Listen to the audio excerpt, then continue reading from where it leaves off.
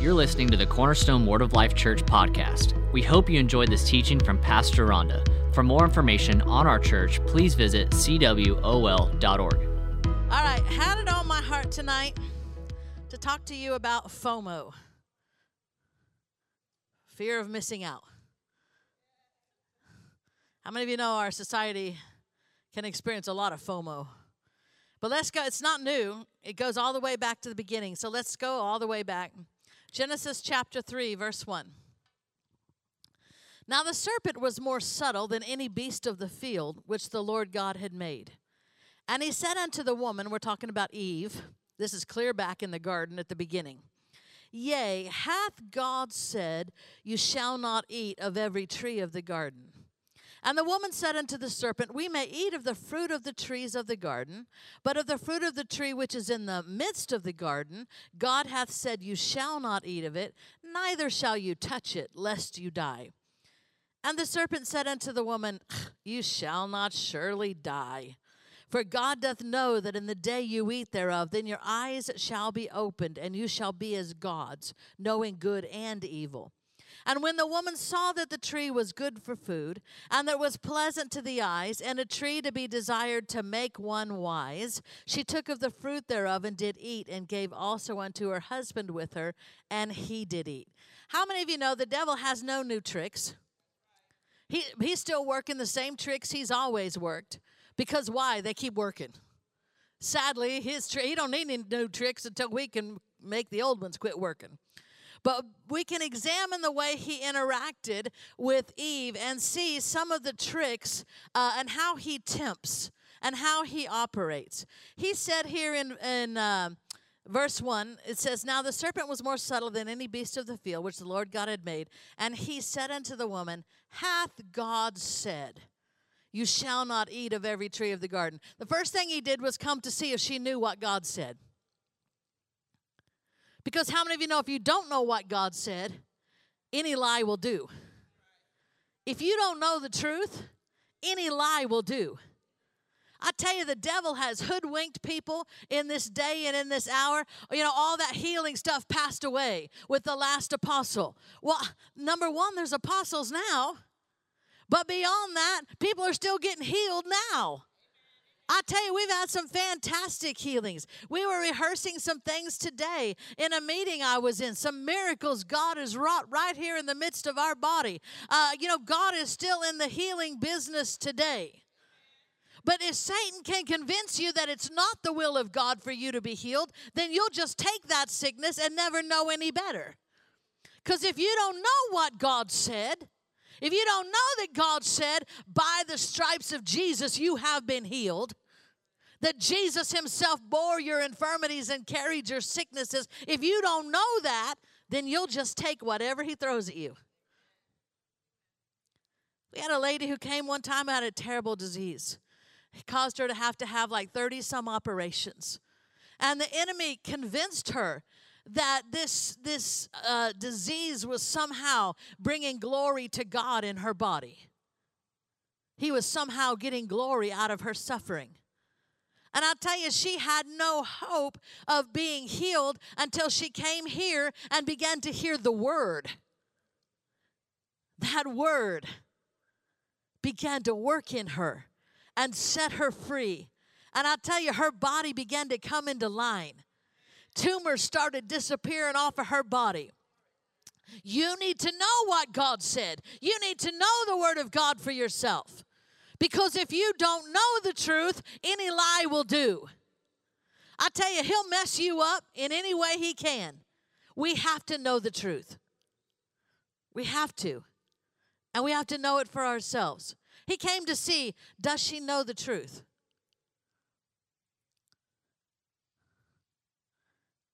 Hath God said, you shall not eat of every tree of the garden? Verse 2. And the woman said unto the serpent, we may eat of the fruit of the trees of the garden. So she did know. She passed a test. But of the fruit of the tree which is in the midst of the garden, God hath said, you shall not eat of it, neither shall you touch it, lest you die. Now we know she added, don't touch it. But how many of you know if God said don't eat something, it's good just not to touch it? So I understand, Adam probably told her, look, just don't even touch it, all right? We ain't going to eat this. God said don't eat it, so just don't even touch it. So she did add a little bit, but she basically got it right. And the serpent, verse 4, said unto the woman, you shall not surely die. What does he do? He plants doubts. He tries to, okay, so you know what God said. But he didn't really mean it. It might have worked, thousands of years ago, but it wouldn't work now. Or it wouldn't work for you. It's for spiritual people. Or it's for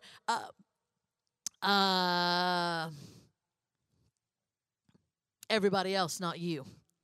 How many of you know he just loves to try to talk us out of what we know to be the truth? Why? Because he's trying to keep you in bondage.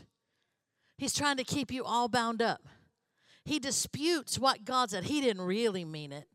Or, that's for really spiritual people, not you. But how many of you know God doesn't waste breath? What my God said, my God meant, and my God will do. He will do. He will do. He will do. Because he is not a man that he should lie. He doesn't say things he doesn't mean. He means what he says, and he says what he means.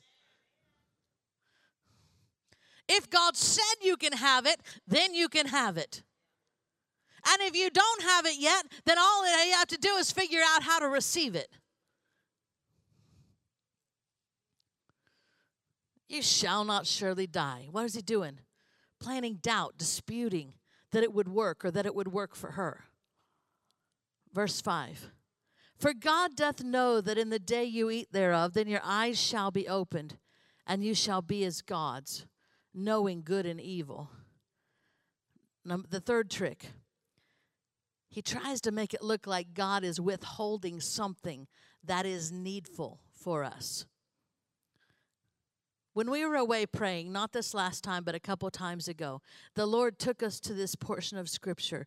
And he said, this is a lot of what Satan does to people now. He gives them FOMO, a fear of missing out. They think I'm withholding, or they're not going to be able to get something they need unless they compromise to get it, unless they sin to get it, unless they make it happen themselves. But how many of you know that is not true?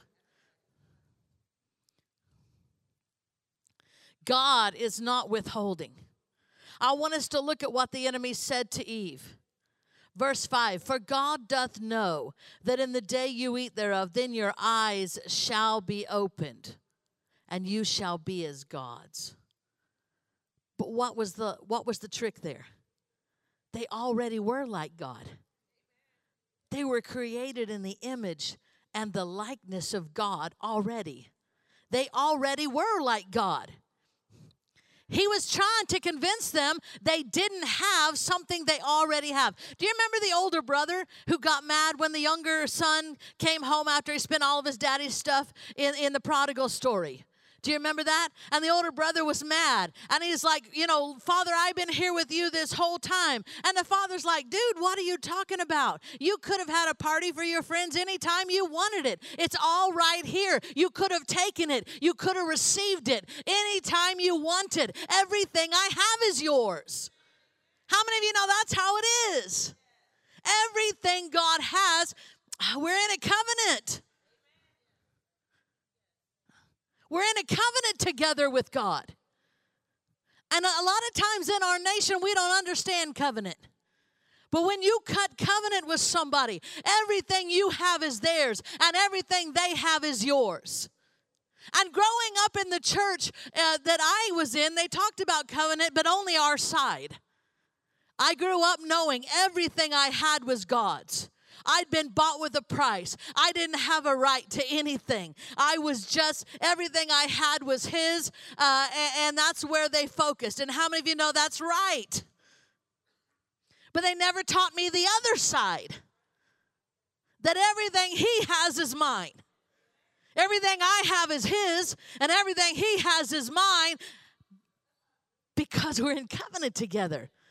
How many of you know we got the better end of that deal? Everything he has is yours. It's already been given to you.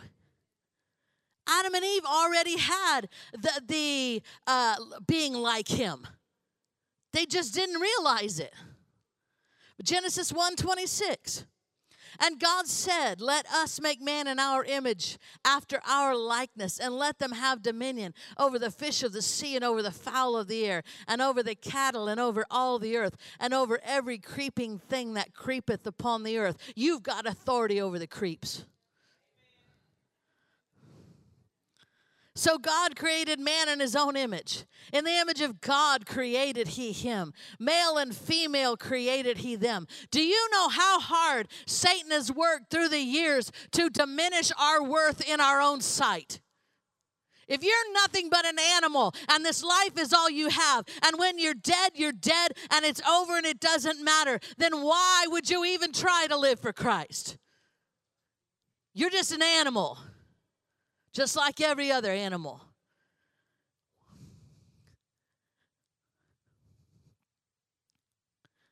He tries so hard to diminish our worth and our value. Because when you think you're nothing, you act like nothing. When you think you're nothing, you act like nothing. Listen, if you're born again, you're a son and a daughter of the Most High God. You are of infinite worth and value to your Father. You were created in the very image and likeness of God. It's who you are. It's who you are.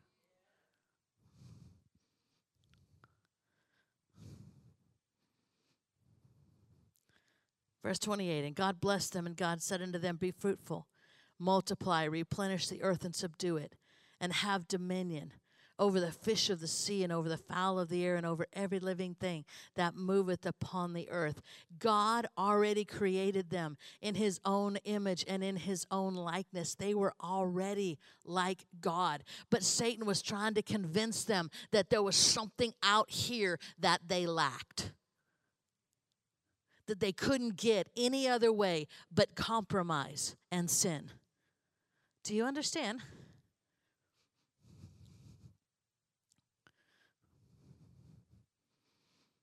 Psalm 8:4. Psalm 8:4. What is man that thou art mindful of him, and the Son of Man that thou visitest him? How many of you know we freaked out all the angelic heavenly beings? They could not figure out why God cares about us. What is man that thou art mindful of him, and the Son of Man that thou visitest him? For thou hast made him a little lower than the angels. Let's stop right there. That's a cop-out from the translators. That word there they translated angels is Elohim, which is God Almighty. For thou hast made him a little lower than you, God. It's what it reads in the original. Look it up. Look it up. That word is Elohim.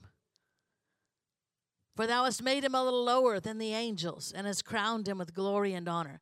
Thou madest him to have dominion over the works of thy hands, and thou hast put all things under his feet. Some of the newer translations bring that out. In the New Living, it says, you made them only a little lower than God, and crowned them with glory and honor. You gave them charge of everything you made, putting all things under their authority. How many of you know they already were like God? God was not withholding that from them. It was already theirs. But I wanted you to look at what else he said to them. Verse 5, for God doth know that in the day you eat thereof, then your eyes shall be opened, and you shall be as gods, knowing both good and evil. I want you to notice how he makes the knowing of evil sound like a good thing. Listen, to this point, all they had known was good. Who wants to know evil? Who wants to know evil? And yet he made it sound so desirable. God's withholding from you. God knows that if you eat from this tree, you're going to be like him. And you're going to know both good and evil. But who wants to know evil?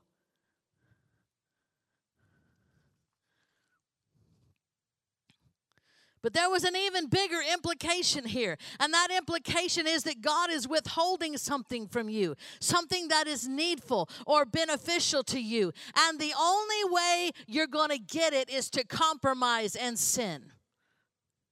That's a frequent strategy of the enemy to get people into sin.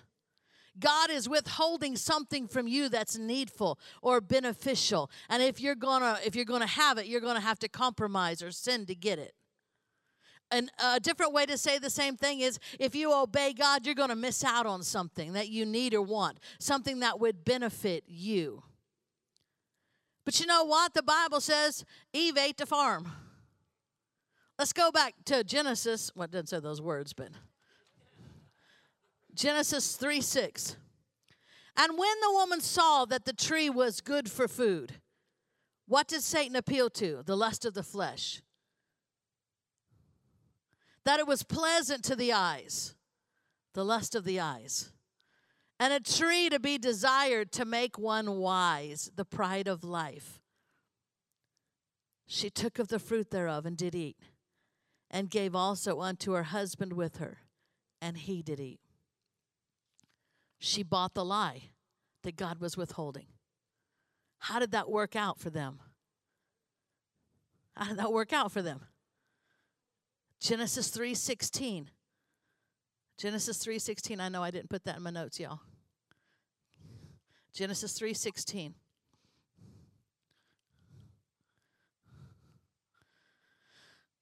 This is after they ate. And unto the woman he said, this is God speaking, I will greatly multiply thy sorrow and thy conception. In sorrow shalt thou bring forth children, and thy desire shall be to thy husband, and he shall rule over thee. Verse 17. And unto Adam he said, because thou hast hearkened unto the voice of thy wife, and hast eaten of the tree of which I commanded thee, saying, thou shalt not eat of it, cursed is the ground for thy sake. In sorrow shalt thou eat of it all the days of thy life. Verse 18. Thorns also and thistles shall it bring forth to thee, and thou shalt eat the herb of the field. Verse 19. In the sweat of thy face shalt thou eat bread, till thou return unto the ground, for out of it wast thou taken. For dust thou art, and unto dust thou shalt return. How many of you know that didn't work out exactly the way she planned? Here she thinks she's getting this enlightenment. Instead, she got sorrow, toil, and heartache. Listen, she didn't know that because she disobeyed God and ate of that fruit, that one of her sons would kill the other. She didn't know that all the sin, all the sickness, all the sorrow that's in the world today would come in. But it did. How many of you know that did not work out well? That little stinking piece of fruit, it couldn't have been that good. It was disobedience to God. It did not work out well for her. How many of you know that's something that Satan really works on teenagers about a lot? I have a very distinct memory, and I'm embarrassed to even share this with you, but I was maybe, 14 or 15, and I was sitting in my room, and I remember having a conversation with the Lord, and I was like, Lord, I know I should trust you where guys are concerned. But Lord, I know you're the Ancient of Days. And you're probably a little out of touch with how modern society is. Things aren't like they used to be when you was in town.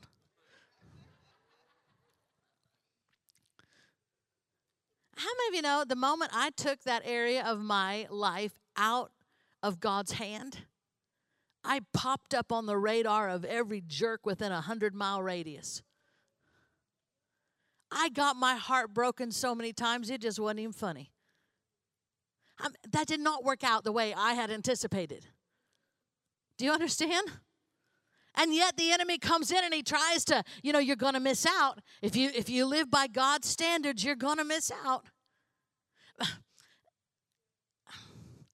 In high school, I didn't date a lot. Mostly because I didn't like none of them boys. But thank God. But anyway,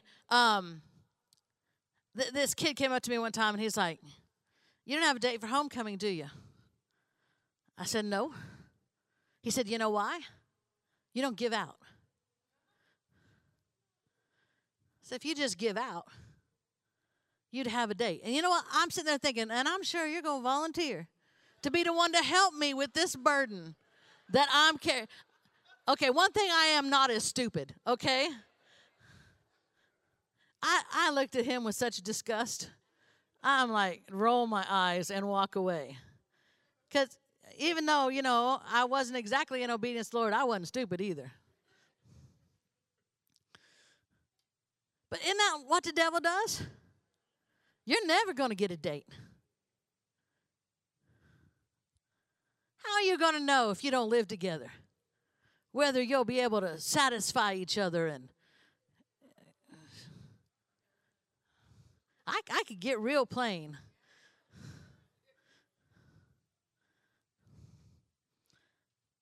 When you compromise, let me just say it this way. I've been around a long time now. It's one of the benefits of being my age. I watch people's lives not just for a year or 2 years, but for decades.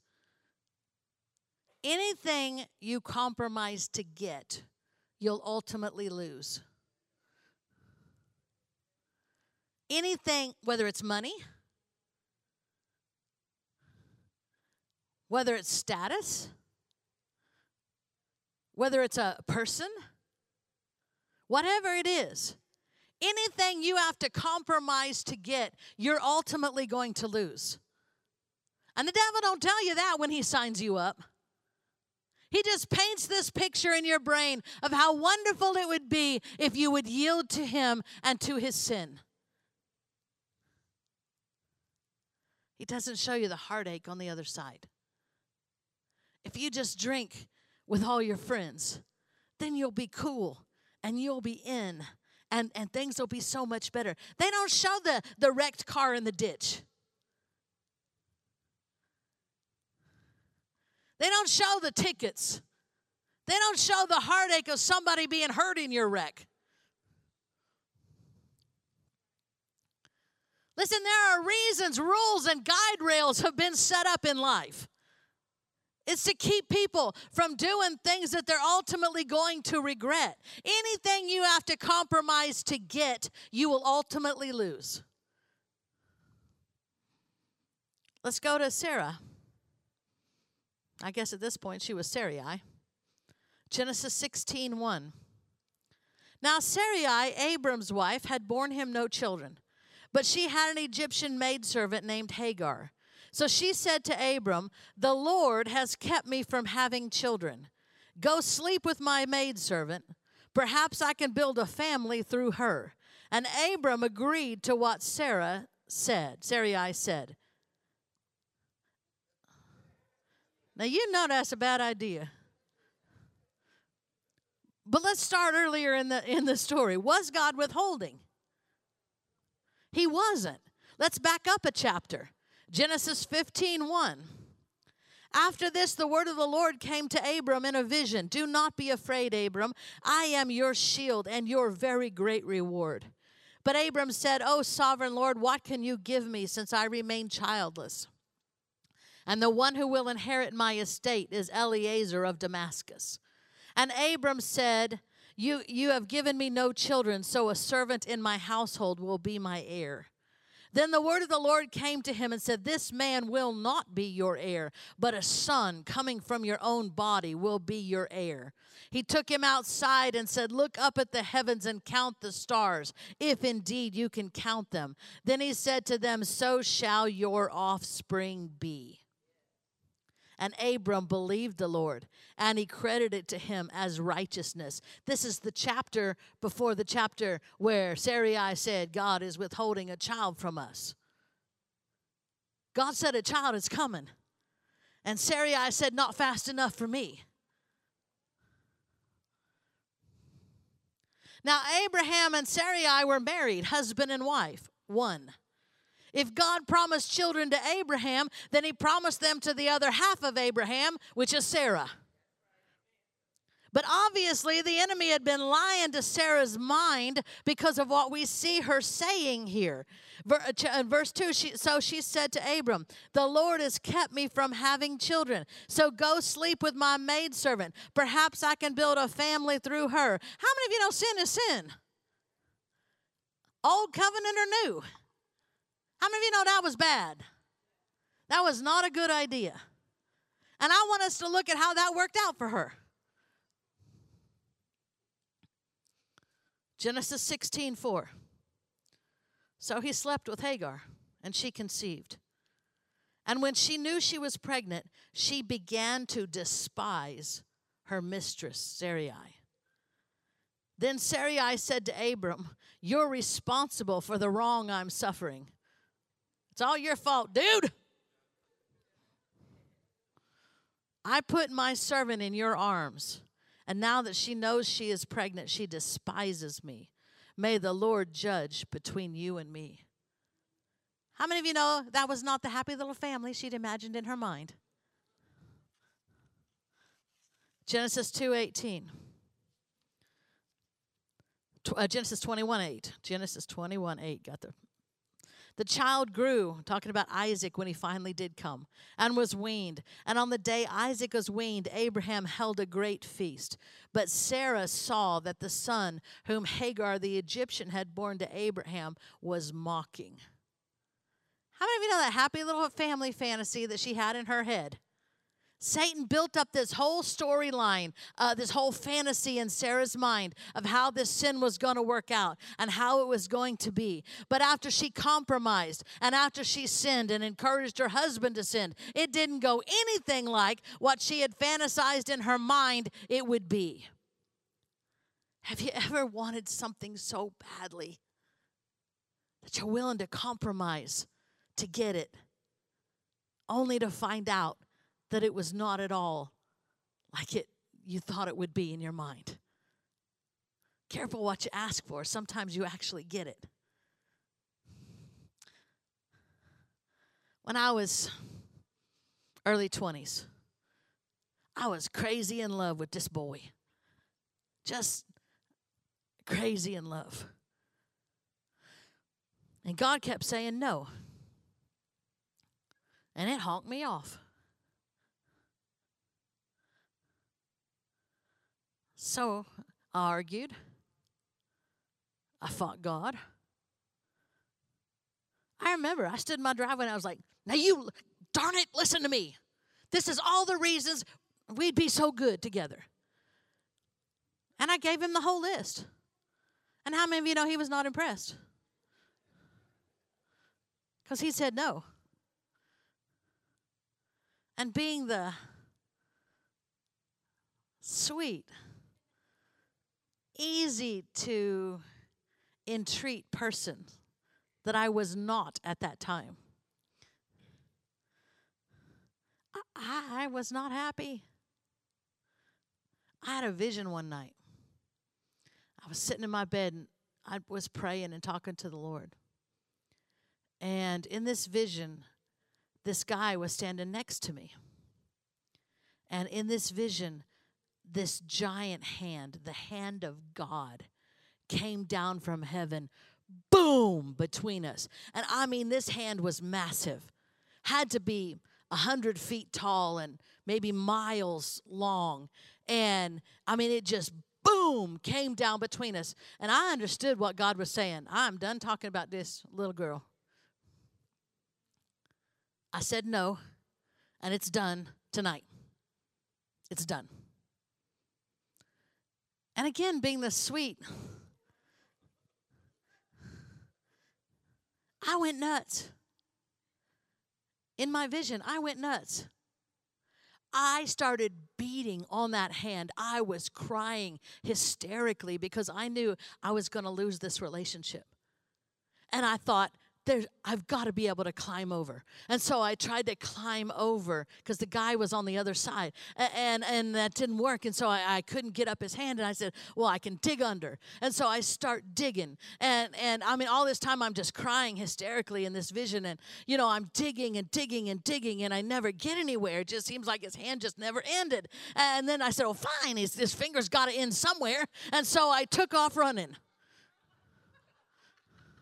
I know you wouldn't be this stupid. I hope. I ran and I ran and I ran, and I never found the end. And finally, I just fell out exhausted from grief and sorrow and having fought the hand of God. And as I lay there on the ground, I honestly was so exhausted, I didn't know if I was alive or dead. I was that spent. And that hand that had been so unyielding and unmoving closed down around me like a blanket, comforting me and protecting me as I laid there on the ground, having spent myself fighting him. Is he not a merciful God or what? Sure enough, it was the end. That's exactly what it was. Somebody just said, thank you, Lord, for your mercy. That's what it was.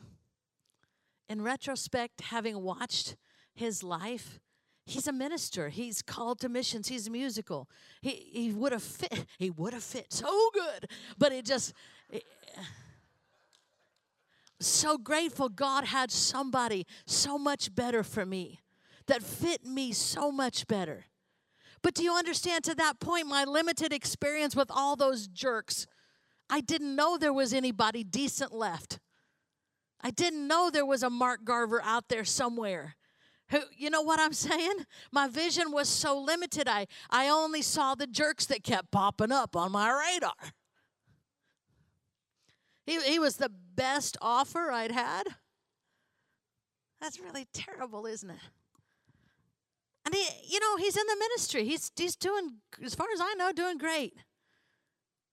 But I never would have been with him what I am with Pastor Mark. I would never be the minister I am. I would never be the person I am. I wouldn't have been loved the way I've been loved. I could not have created a life this good for me. Only God could do that. But do you see how hard the devil works building up fantasies? We talked about running away together. Where are we going to run from God? He was the one we both knew was against this thing. We'd have been so miserable, we'd have just made each other miserable. Why? Because I didn't have grace for him. I have Mark Garver grace. We'd have got on each other's nerves till we were so sick of each other, we'd have been done. Thank God. Thank God. Satan, he builds these fantasies up in your head. Just disobey God. It'll be great. He'll come around.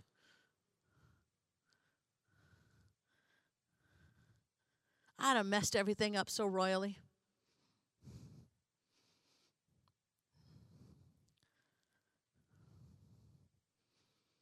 Sarah had this whole fantasy built up in her head of getting babies and being able to raise them as her own, and they'd all be one happy family, and it'd be more her baby than Hagar's.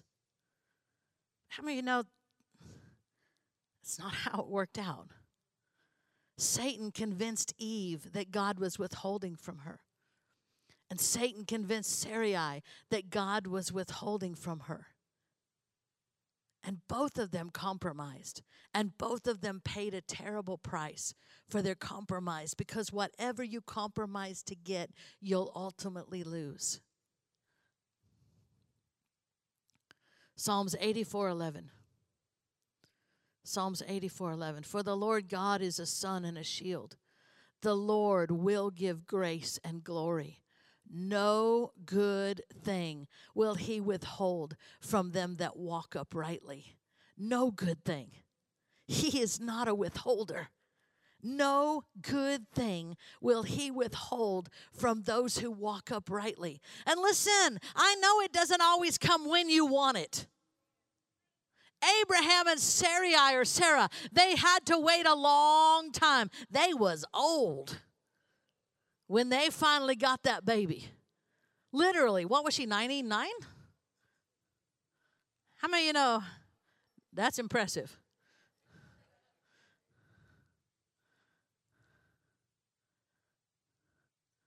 But he was the son of promise, the one God had for her, the one that would give her the desires of her heart.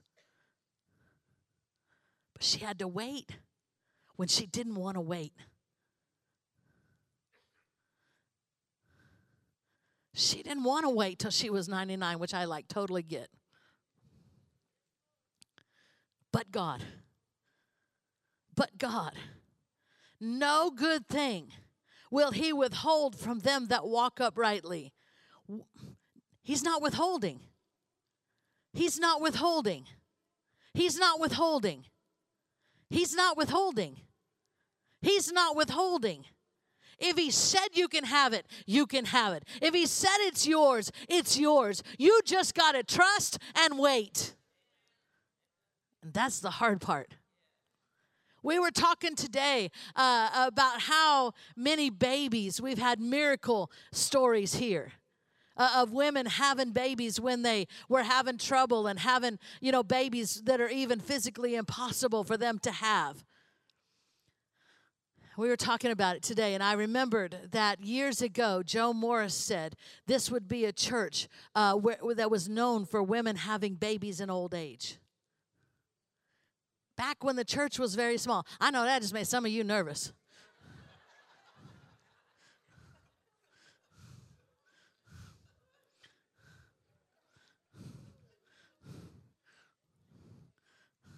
I tell you, God's not a man that he should lie.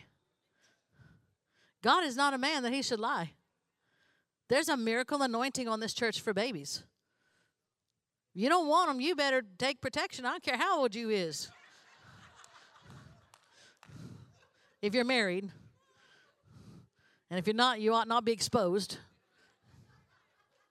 where you need to worry about it. But you understand what I'm saying? We're going to see it. Outpourings of life. Outbursts of life. God is not a man that he should lie. No good thing will he withhold from them that walk uprightly. What has he said to you? Don't give up. Don't get impatient. Trust him. That fantasy that the devil has worked up in your head of it'll be better a different way. I can make this come to pass a different way. That's all it is a fantasy that will cost you dearly.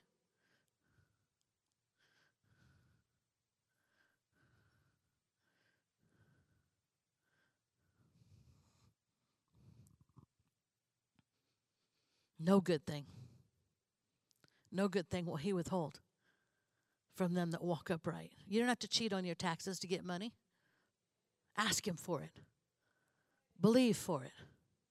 You don't have to stab your coworkers in the back to get ahead of them and get a promotion. Believe God for it. Favor surrounds you like a shield. They promote you. They do good to you. They give you raises when they said you were never going to get another one. And they don't even know why they're doing it. Because of the favor of God on you.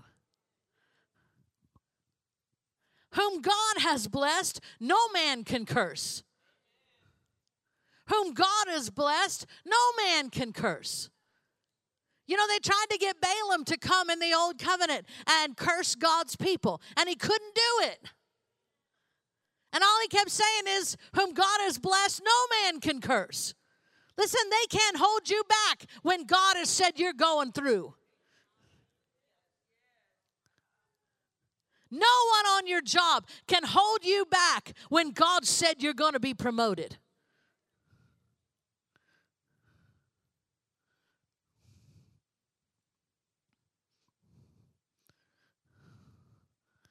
Romans 8:32. He that spared not his own son, but delivered him up for us all, how shall he not with him also freely give us all things? If he would give you his only begotten son,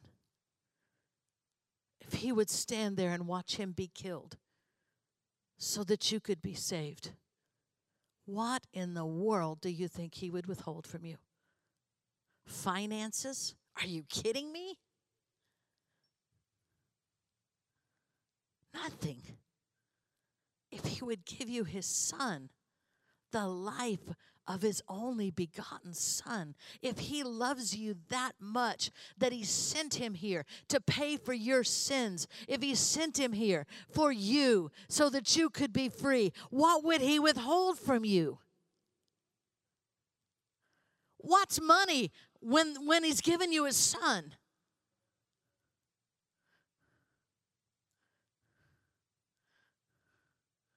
Well, Pastor Rhonda, I believed. Well, keep believing. How long do I got to believe? Till it's done. Till it's done. Till it's done.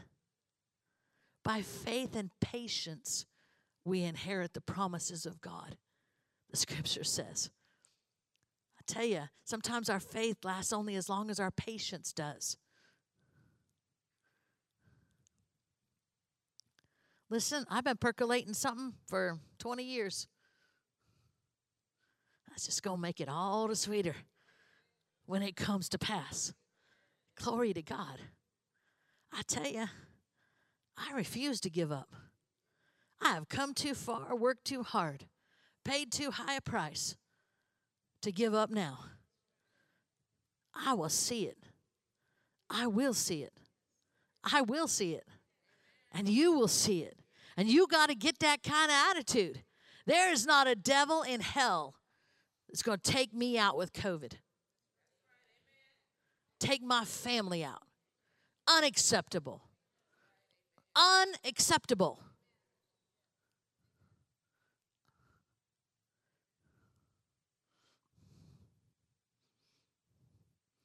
Pastor Rhonda, you should be afraid to say that. Don't you know the devil's listening? Yeah, I know he's listening.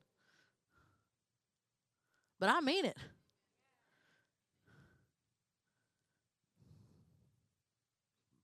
He can't have us. He can't have you. He can't have me. Can't have any more of our church people. I drew a line in the sand. We've lost very few, but we have lost a few. And I said no more. That's it. I'm done. I'm done. Listen, so I'm just telling y'all, if you want out of here, you go out of here with something else.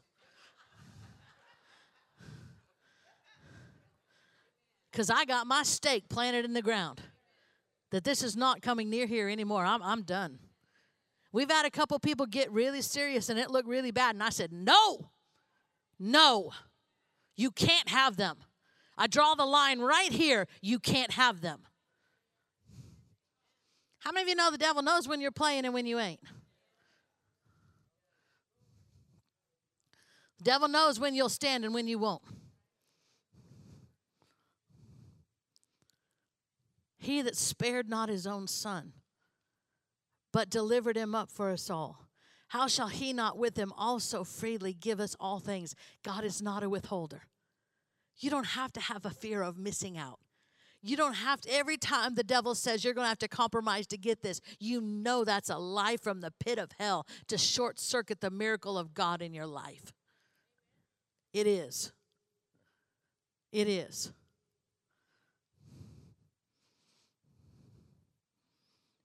First Timothy 6:17.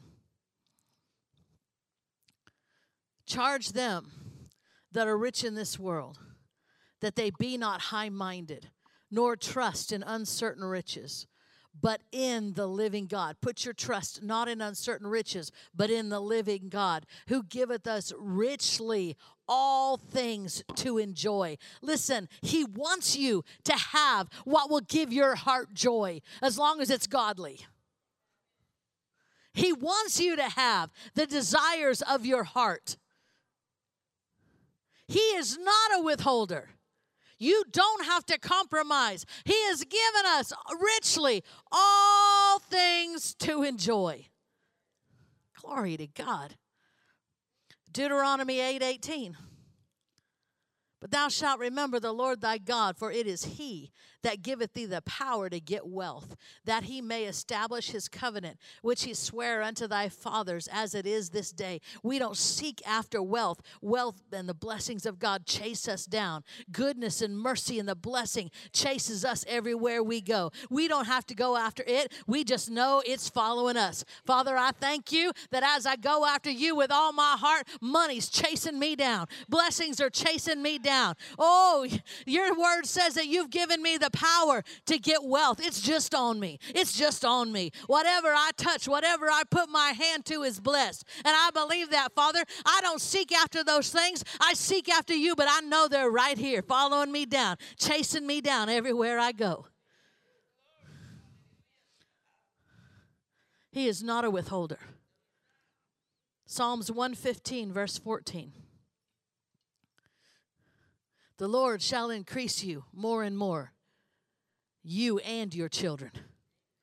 That's the desire of God for you, that you be increased more and more, both you and your children.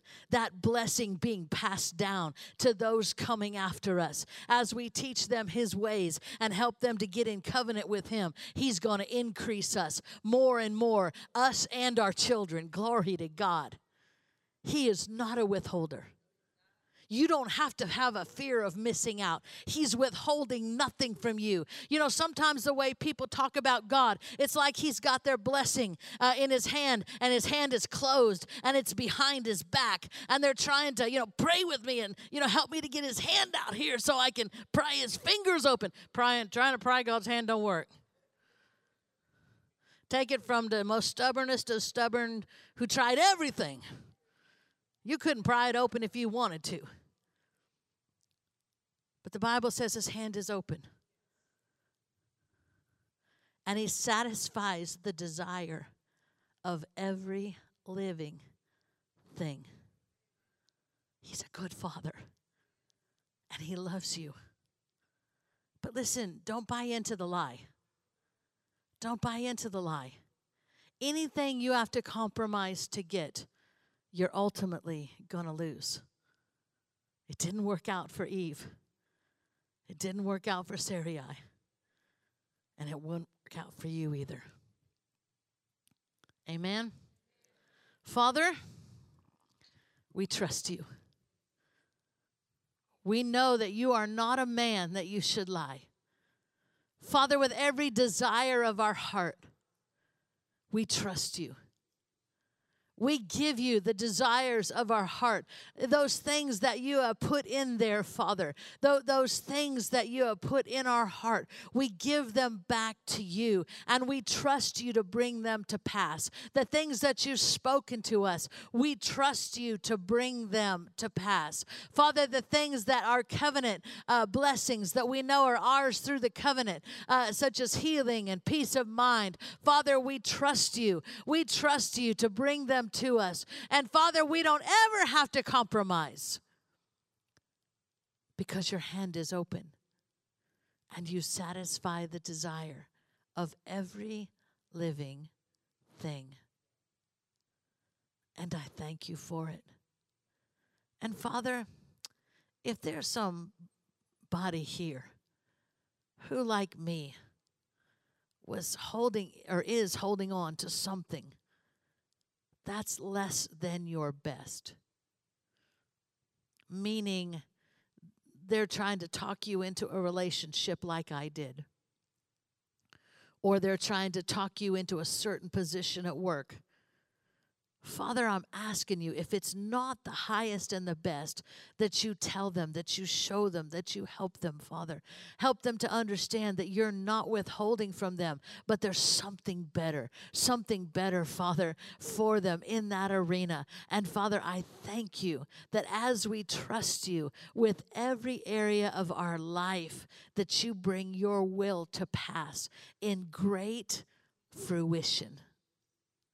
And that you continue to increase us more and more. both us and our children.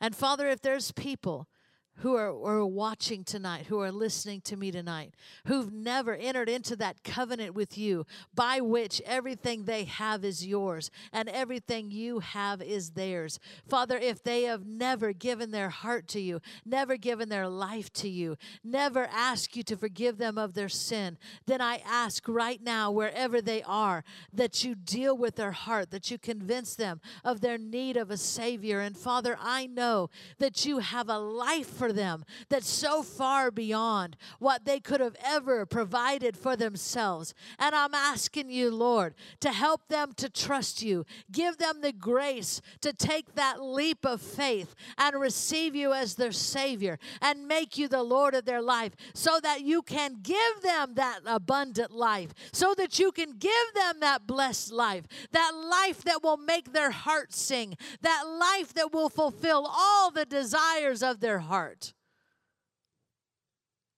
It just takes a leap of faith. We trust you. We trust you.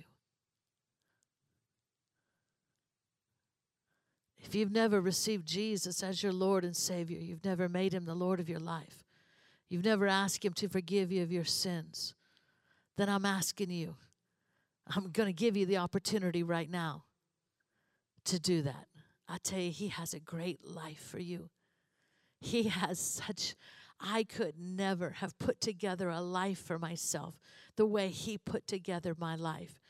He has blessed me. He has given me the desires of my heart. I desired to be loved, and he knew that. And he gave me someone who loves me, and I'm so grateful. And he can do the same for you. He'll give you the desires of your heart. It may not be focused on the person you're thinking, but he knows the underlying desire. He'll give you a life you could never have imagined for yourself, that it would ever be this good. But you got to receive him. He's a gentleman. He's not going to force his way in. You have to receive him. So if that's you, and if you want to receive him tonight, then we're going to pray together. And I'd like you to repeat after me, but I want you to mean it with all your heart. Church, we're going to help him. Are you ready? Father God, I believe. Pray this at home, wherever you're hearing me, if you want to receive him. I believe that Jesus is the Son of God. I believe that he came to the earth, took on flesh, died on that cross to pay for my sins. I receive him as my Savior. I make him the Lord of my life. I believe he was raised from the dead. And I ask you, Jesus, to come into my heart, to forgive me of my sin. I give you my life, and I'm asking you to give me the life you have for me. And I thank you for it. In Jesus' name. Maybe you used to walk with God, but you walked away. Listen, God's not mad at you. He just wants you to come home. He just wants you to come home. He's not mad. He loves you. And he, just like that prodigal father was watching for his son to return, so the Father God is watching, waiting for you to come home. You can come home right now, but I want to pray this prayer, and I want you to pray it after me and mean it with all your heart, and it'll bring you home tonight. It'll bring you back to the Father if you mean it with all your heart. So pray this with me in church. Let's help them. Father God, I ask you to forgive me of the sin that I've been committing. I repent, and I turn to you. And I believe your blood cleanses me from all unrighteousness. I ask you to forgive me, to wash me with the blood of Jesus. And I'm coming home, Father. I'm going to serve you all the days of my life. And I thank you that you're going to restore to me. You're going to restore to me that life, that abundant, blessed life that you have for me. And I thank you for it. In Jesus' name, amen. Amen. He is for you. He's not withholding. His hand is open to you. You got this. Amen. All right, we'll see you on Sunday. We hope you're inspired by today's message. If you want to hear more from the Word of God, head over to cwol.org. Check us out on YouTube or any social platform under @CWALMadison. We believe God is working within you, and we want you to know Him so you too can make Him known.